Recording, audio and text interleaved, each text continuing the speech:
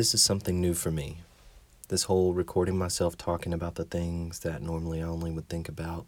And I kind of have to lend credit to this recording actually happening to synchronicity.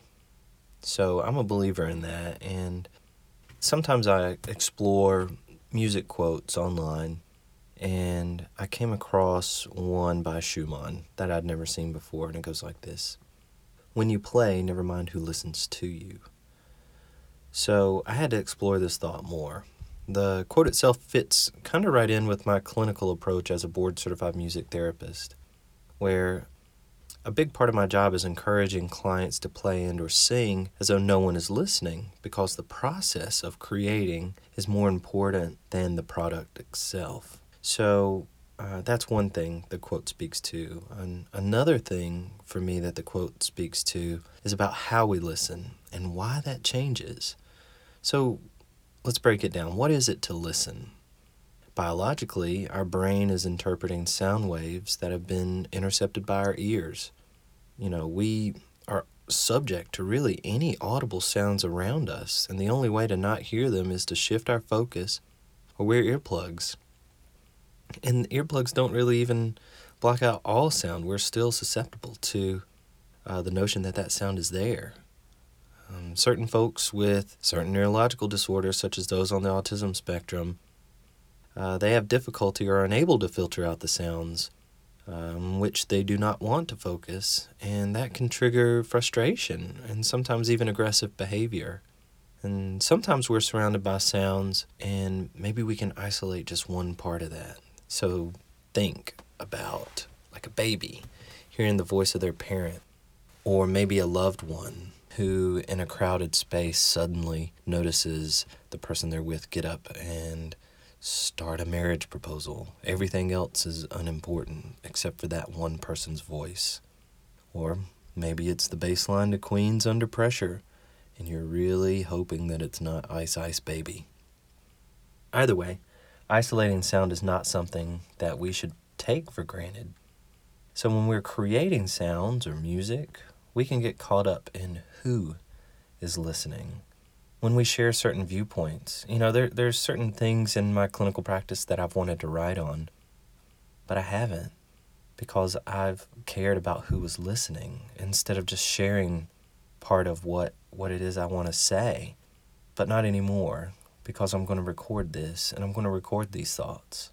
So I challenge you to always approach anything creative, music especially, whether you're playing or listening to it or drawing. Never mind who listens. Embrace what you're creating and embrace new things. Challenge yourself. Never mind who listens.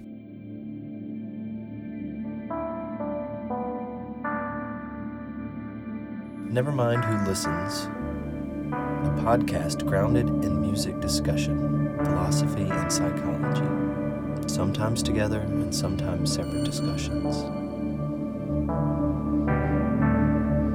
Episode 1, Relationship and Music.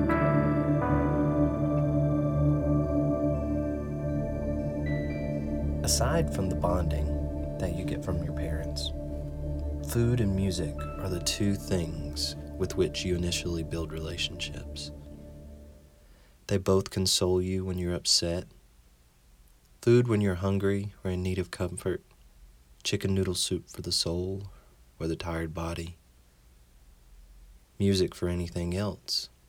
And even when you're spiritually or emotionally hungry. Much like the things you experience in your relationship with your parents, your relationship with music and food can change too. In our adolescent years, identity is so important, especially the expression of identity. We'll get to this in a whole nother episode as it relates to music. Music and art are expressions of who you are, were, and want to be, all the while hormones are probably dictating something completely different. So why then, when we reprioritize our lives to maintain relationships with people and other things, and allow the relationships to change, do we sometimes forget about music? This thing that was maybe the only thing that would calm you down as an infant becomes utility and less important. Or it can, doesn't always. Because there's times in life where music is the only thing that matters and is the most important thing in your life in that one moment. But let's just say generally, overall, sometimes we get into these places where we forget about how powerful music is. And we take it for granted until our emotional roots are watered deep in the well of emotion. Those roots are bathed in sound, and suddenly you're reminded of the emotional prowess of music. You're instantly reconnected and sometimes transported to a memory, to a place, maybe to somewhere you haven't been before that your psyche deems necessary that you visit in that moment. Stay with me here, I know it's a little poetic. You're reminded of who you were and inspired by who you will become. You connect with the visceral and float with the cerebral. Music becomes meaning. Concrete thoughts liquefy within the inspirational kiln, stoked by the breathing waves of sounds. Your relationship with music is important because you invite everything that comes with it and everything it represents into yourself. Now, I know there's a lot of metaphor there, but what isn't metaphoric about music, especially when we're talking about music when it connects with everything you stand for? You know, let's think about those times when you're alone and you've just encountered something maybe emotional, or you've had an event happen in your life to where it's difficult to connect to others. I mean, music's there, right? Don't you have that experience? I have that experience. So, let's not lose that connection all the time, and let's remind ourselves on a more frequent basis of that power. So, take a moment. And I want you to think about the music that you currently enjoy. What is it about that music that keeps you coming back for it? What speaks to you from this music? Is it the musical aspects that are more important to you than the lyrical content? Are they both equally transporting you? Is the artist or band one that you've followed for a long time? Or maybe you're just hearing this band or person for the first time? These are all important questions that, when asked of yourself, deepen your connection with music. Accepting that improving the connection with the music deepens your listening experience, we can also accept it will deepen your understanding of yourself.